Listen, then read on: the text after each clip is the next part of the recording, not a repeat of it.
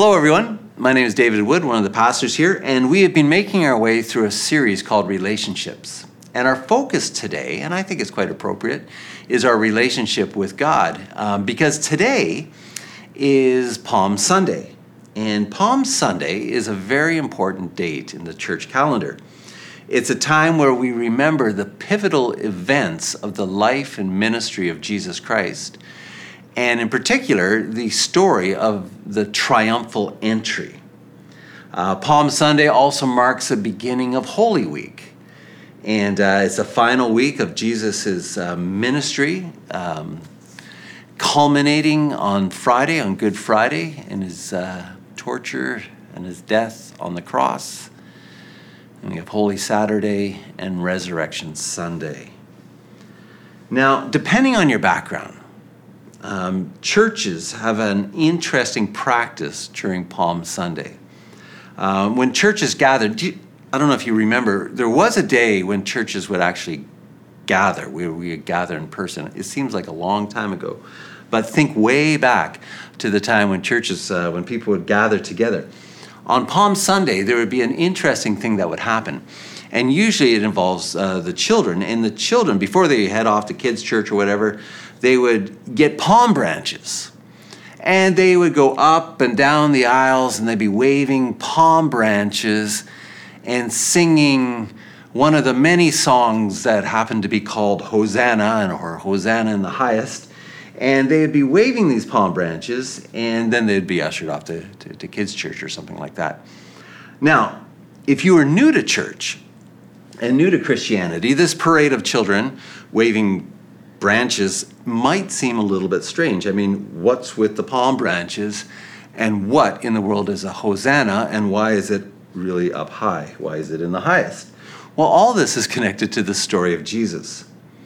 And so today what we're going to do is we're going to look at two events and then ask two questions, okay? So the two events are the triumphal entry of Jesus into Jerusalem. The second event is what takes place right afterwards, right after this passage. And it's kind of a mysterious event that we're going to unpack a little bit. The two questions are really important questions. Who is this Jesus? And why should I care? Okay? And so the passage we're going to be looking at is John chapter 12. So if you have a Bible, turn to John chapter 12, and we're going to begin in verse 12, okay? So John chapter 12, beginning in verse 12, reads, "The next day, the large crowd that had come to the feast heard that Jesus was coming to Jerusalem. So they took branches of palm trees and went out to meet him, crying out, 'Hosanna! Blessed is he who comes in the name of the Lord, even the King of Israel.' And Jesus found a young donkey and sat on it, just as it is written, 'Fear not, daughter of Zion. Behold, your king is coming, sitting on a donkey's colt.' Now his disciples did not understand these things at first. But when Jesus was glorified, then they remembered that these things had been written about him and had been done to him. Well, the crowd that had been with him when he called Lazarus out of the tomb and raised him from the dead continued to bear witness. The reason why the crowd went to meet him was that they heard that he had done this sign. So the Pharisees said to one another, 'You see that you're gaining nothing. Look, the whole world has gone after him.' Now, among those who went up to worship at the feast were some Greeks. So they came to Philip, who was from Bethsaida in Galilee, and they asked him, 'Sir, we wish to see Jesus.' Philip went and told Andrew. Andrew and Philip went and told Jesus, and Jesus answered them, 'The hour has come for the Son of Man to be glorified. Truly, truly, I say to you, unless a grain of wheat falls into the earth and dies, it remains alone. But if it dies, it bears much fruit. Whoever loves his life loses it. Whoever hates his life in this world will keep it for eternal life. If anyone serves me, he must follow me. And where I am, there will be my servant also. And if anyone serves me, the Father will honor him. Now my soul is troubled. What shall I say? Father, save me from this hour? But for this purpose I have come to this hour. Father, glorify your name. And then a voice came from heaven. I have glorified it, and I will glorify it again. The crowd that stood there heard it and said that it had thundered. Others said, an angel had spoken to him. Jesus answered, the voice has come for your sake, not mine. Now is the judgment of this world. Now will the ruler of this world be cast out, and I, when I am lifted from the earth, will draw all people to myself. And he said this to show the kind of death he was going to die. So the crowd answered him, we have heard from the law that the Christ remains forever. How can you say the Son of Man must be lifted up? Who is this Son of Man? And Jesus said to them, the light is among you for a little while longer. Walk while you have the light, lest darkness overtake you. The one who walks in the darkness does not know where he's going. While you have the light, believe in the light, that you may become sons of light. Jesus, this is your word. We do pray that you would speak to us. Give us ears to hear what you have to say, eyes to see, a heart to receive, and the courage to respond to what you say to us today. In Jesus' name, amen. Okay, so if the story of Jesus were a movie, we're actually approaching the climax of the film. And there's two plot lines that are converging. On one hand, there are people who are pretty excited about this person, Jesus, as he approaches Jerusalem. When Jesus crosses the Mount of Olives from Bethany in order to enter Jerusalem, crowds gather.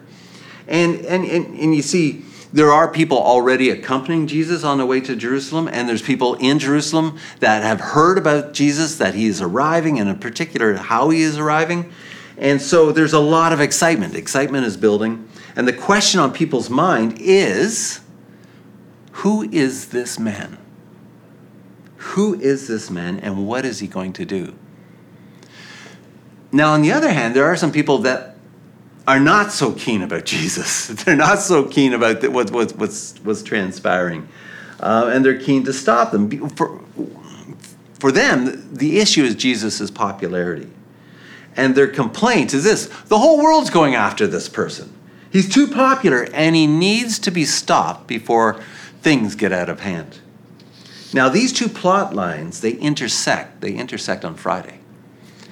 On Good Friday, in the arrest, the torture, and the death of Jesus.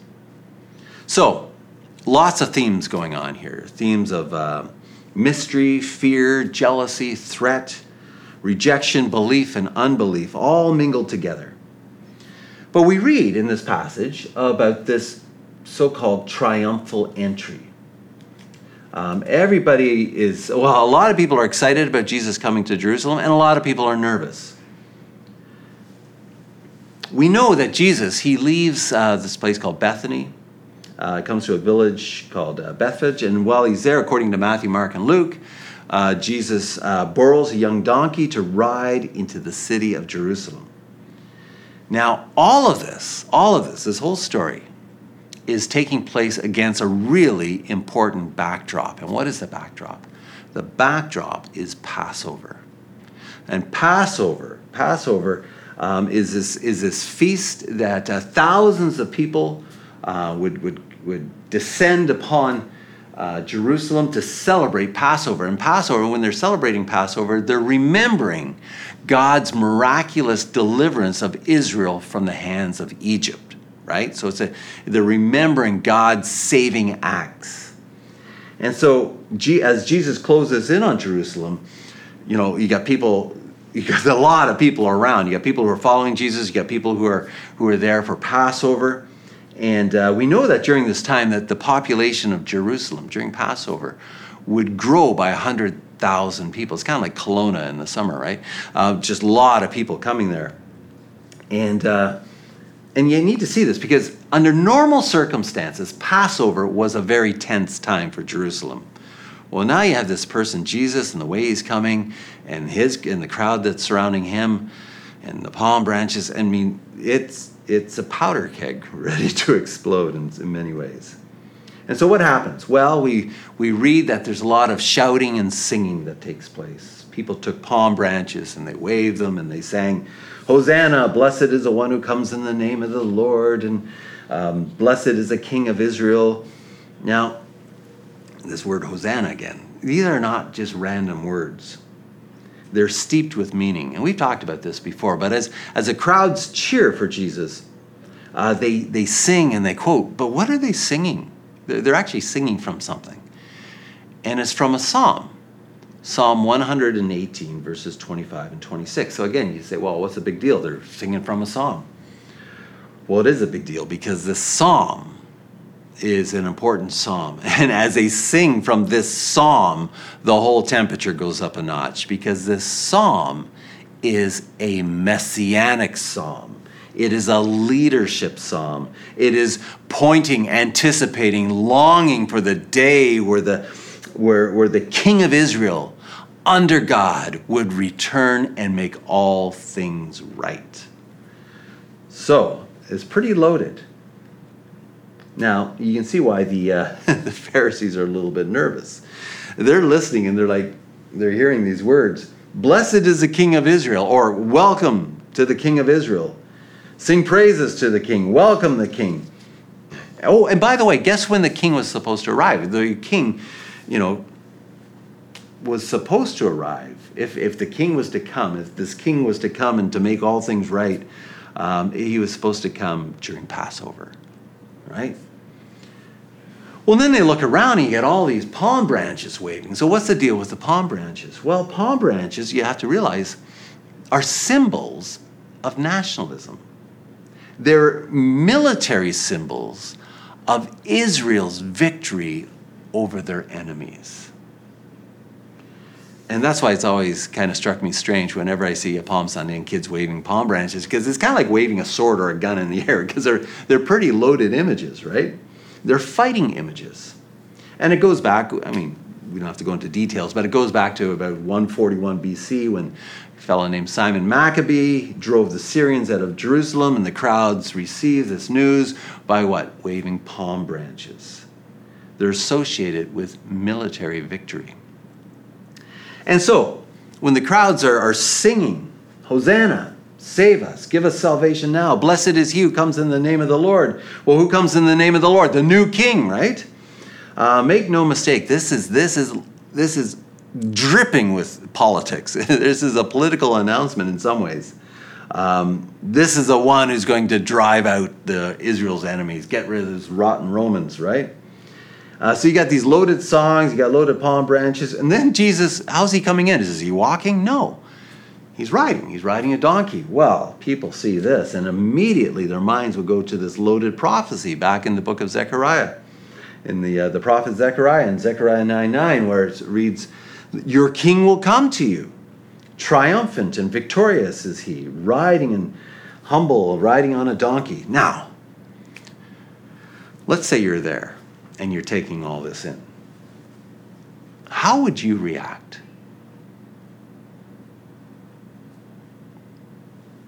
Well, I think in one hand, it depends where you're coming from, right? Depends, your position. If you're coming from, let's say, a position of authority, from a position of power, and you're listening and you're thinking, king. What do kings have? Well, they have authority. Well, I like having authority. And if this king comes and if he has authority, that means maybe my authority will be lessened, and I'm not too keen about that. Am I willing to step aside? I'm not so sure. Which, again, I think even to today, this is a big question. Who has authority in your life? So if you're a leader and you like being a leader and you hear that there's a leader coming, you may not be overly keen about this. You would see this as a threat. Now, let's say you're just an onlooker in the crowd at the time and you're taking all this in. How would you react? Well, you'd be thinking maybe, this guy, Jesus, I've heard of him. I heard that, just recently, get this, I heard that he has his buddy named Lazarus. Lazarus had died, but I heard that Jesus had raised him from the dead. Yeah, I have a cousin who actually knows Lazarus, and he was telling me, and so this Jesus raised someone from the dead, and he's coming. And look, he's entering the city, and it's Passover. I know, Passover. This is the time where God's going to do something big. And And check it out. I don't know what that would be like in Aramaic, how to say check it out, but you might say, hey, check it out. Look, he's riding a donkey. I know. Zechariah 9. And listen to what the people are singing. They're singing from Psalm 118. Dangerous psalm. And the palm branches. We all know what that means, right? And so if you're sitting there and you're watching all this, you'd be like, this all seems to fit. It fits. It's going to happen. This has to be God's king. This has to be the Messiah. God has heard our cry. He's coming in, and he's going to get rid of these rotten Romans, and that's good. A revolution is about to happen, and he is going to be our king. And so no wonder the whole world has gone to him. Now, one of the questions I was asking myself this week is this. If I were there, would I have gone to Jesus? And if I did, what would I be running towards? Would I look to this Jesus as, hey, this is the guy who's going to fix all my problems? You know, I don't like living under the Romans. I don't like this whole situation. Jesus has come to fix all the things that are wrong for me. I think that's a question we need to ask today. Why do we run to Jesus? Because he'll fix our problems? But what happens if he doesn't live up to our expectations? Or as we find out, what happens if he's a different kind of king? Would I have also joined the crowd a week later that's no longer singing Hosanna in the highest, but are now shouting out, crucify him? It's an important question. I mean, the first event begs the question, who is this Jesus really? Now that leads us to the second event. And the second event's a bit strange. Of all the people who are busy running to Jesus, and the whole world's going after him, of all the people that are running to Jesus and crowding around Jesus, we come across some Greeks. We read, some Greeks. At the feast, there were some Greeks, and they came to Philip. And they asked him, "Sir, we wish to see Jesus." Now, we do know that there are Greeks living in the surrounding area. We know that they probably approached Philip because Philip's got a Greek name. They want to see Jesus. Now, on one hand, this is innocent enough. I mean, that's what Greeks do. They probably got questions to ask. They love asking questions. But for some reason, this event, this minor event, seemingly minor event, triggers this huge change. It triggers this huge change in this unfolding drama. You see, when Jesus hears that, what does he say? He says, the hour has come for the Son of Man to be glorified. Now, all along, if you make your way through the book of John, and John chapter 2, and John chapter 7, and John chapter 8, Jesus keeps saying, hey, my hour's not come, my time has not yet come, the time is not yet right. Somehow this happens, and Jesus says, the hour has come. It has now come. So what's going on here? Well, could it be that when those who are outside the covenant with God's people, Israel, when those who are on the outside begin to run after Jesus, to seek after Jesus, that this is a signal. This is a signal that the scope of what Jesus is about to do extends to the entire world. The world is being drawn to Jesus. And so Jesus says these words. Basically, it's interesting what he says. He says, the hour has come, or it could be, it is done, or it is finished. It's almost like what he says on the cross.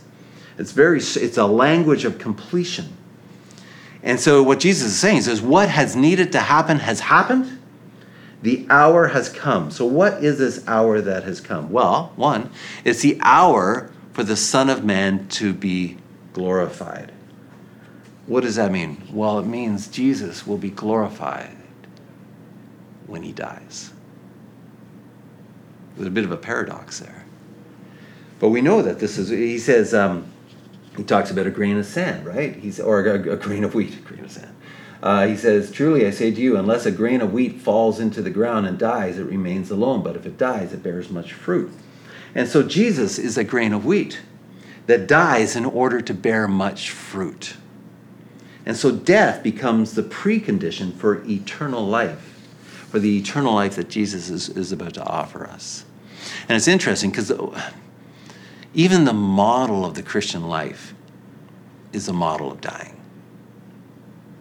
It is a model of denying ourselves, taking up the cross, and following Jesus. And so the picture here is the picture of the denial of self, denial of our own self-preservation or advancement, looking out for number one, stepping on those who get in our way.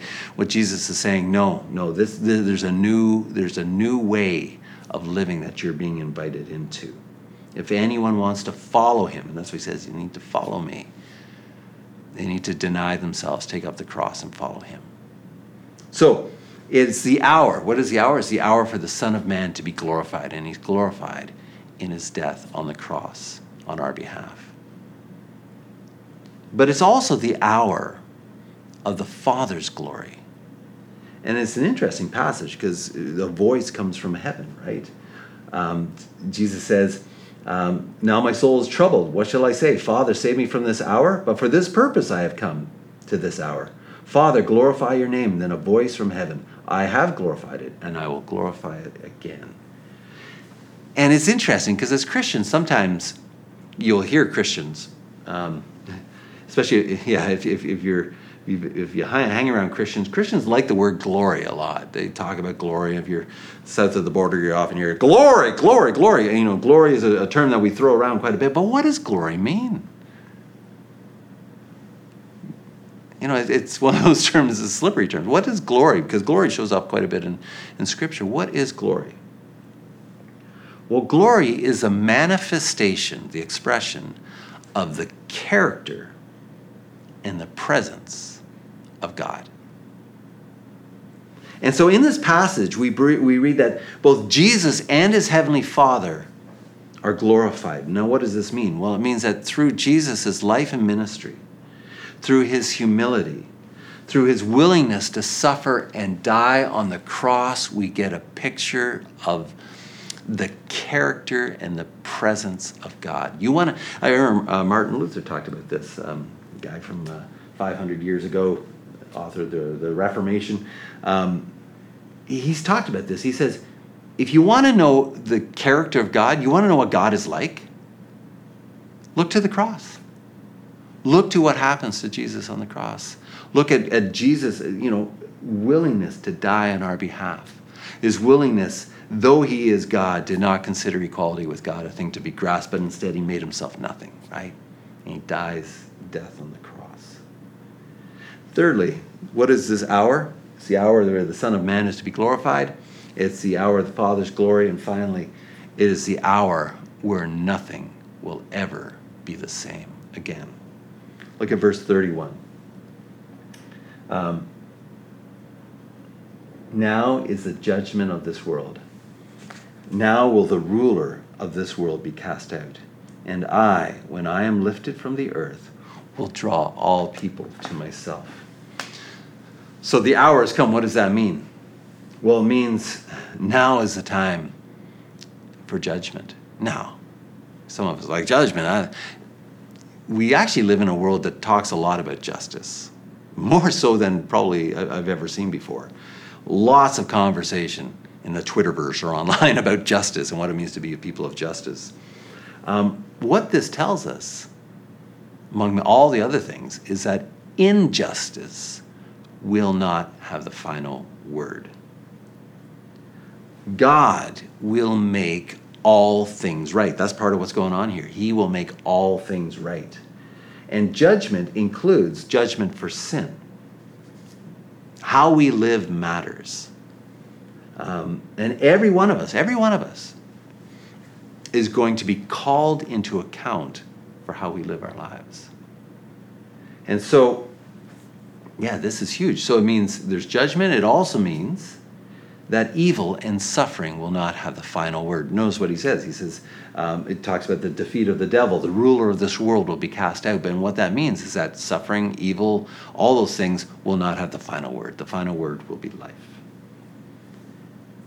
And then it says, Jesus will be lifted up.